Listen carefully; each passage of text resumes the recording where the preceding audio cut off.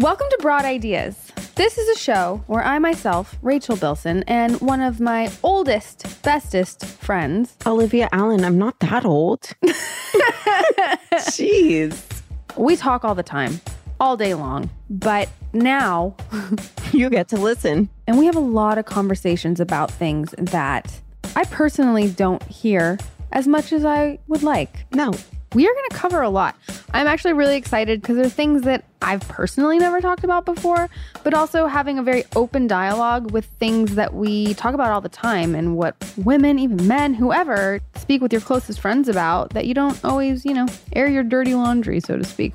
No topic is off limits. We cover things from underwear to divorce. Did your underwear cause your divorce? Right. There's porn. Infidelity. Oof. Yes, we just want Broad Ideas to feel like a safe space for everyone to feel like they can discuss any topic. And we also have our little Wob. Hi, I'm Rob. He's here for us to harass, really, because it brings us great joy. It really does. It's Rob's favorite part of his day. We have some amazing guests. Disney princesses, plural. More than one, everybody. I may have shit my pants. We have a top chef. We have a virgin. We have a witch. We have an elf partner. What's an elf partner? We have so many. We're going to release the show on Mondays, and once a month, Rachel and I will get our periods. Once a month on Wednesdays, we have our topic episodes where we really go there. I mean, I'm really excited about those ones. Those are awesome. There's so many topics to explore. And then after every episode, we have a little section we like to call Postpartum, where Olivia and I and Rob, in postpartum with us, we catch up. Sometimes we recap. But mostly we harass Rob. So check it out wherever you listen to your podcasts, Apple, Spotify, whatever floats your boat, and we hope you like our broad ideas. Sometimes when the world feels insane, you can take a little peek inside of Rachel's little brain. All these thoughts are swirling round and round inside. So join us on this journey as we take a little ride. We'll talk about dogs and kids and things. We'll talk about chicks and tampon strings. We'll talk about boys that'll make you cry. We'll talk about death, 'cause people die. My vagina. Yeah. That's what I said. Yeah. He's like, did you know that I have sperm inside of me?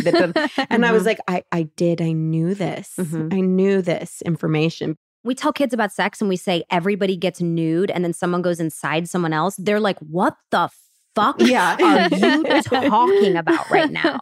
I lost my virginity at 14. And I think for me, I grew up in a household with a mom who was very open sexually, too much.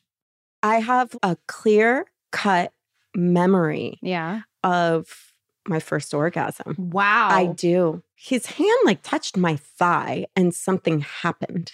And I was like, no one warned me. No one told me this is what an orgasm is going to feel like.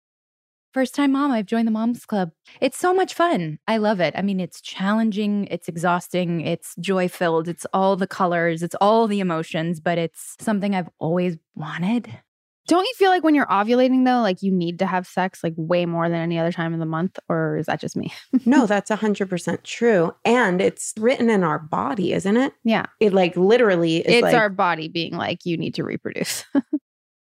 I asked him to hand me my goddamn overhead luggage and he wouldn't do it. And the plane was packed and I know he was doing a bit, but the plane was packed, man. And I'm pretty sure Billy Crystal was on the flight and a bunch of other high profile people that were watching this go down. It was very humiliating. Who are the squirters? I cannot say. Well, you're going to tell me. I'm going to tell you later. Okay. Interesting. And I know a lot of guys get off on squirting. Some, in my experience, I've heard conversations or whatever where they like that. Well, I think it makes them feel accomplished. Sure. Right? Fucking Old Faithful. Right. They're like, I did that. I did that. Yeah. I feel like that's what I would do. That's why I'm saying I'm afraid of motherhood. I feel like I would roll up to a kid and be like, were you bullying my kid? Do you want to get your fucking ass beat? To like an 8-year-old. Because you couldn't figure out how to use any of your equipment or upload any of the audio. And so that's when you saw a future podcast star in me. Zip those pants up, ladies. Yeah.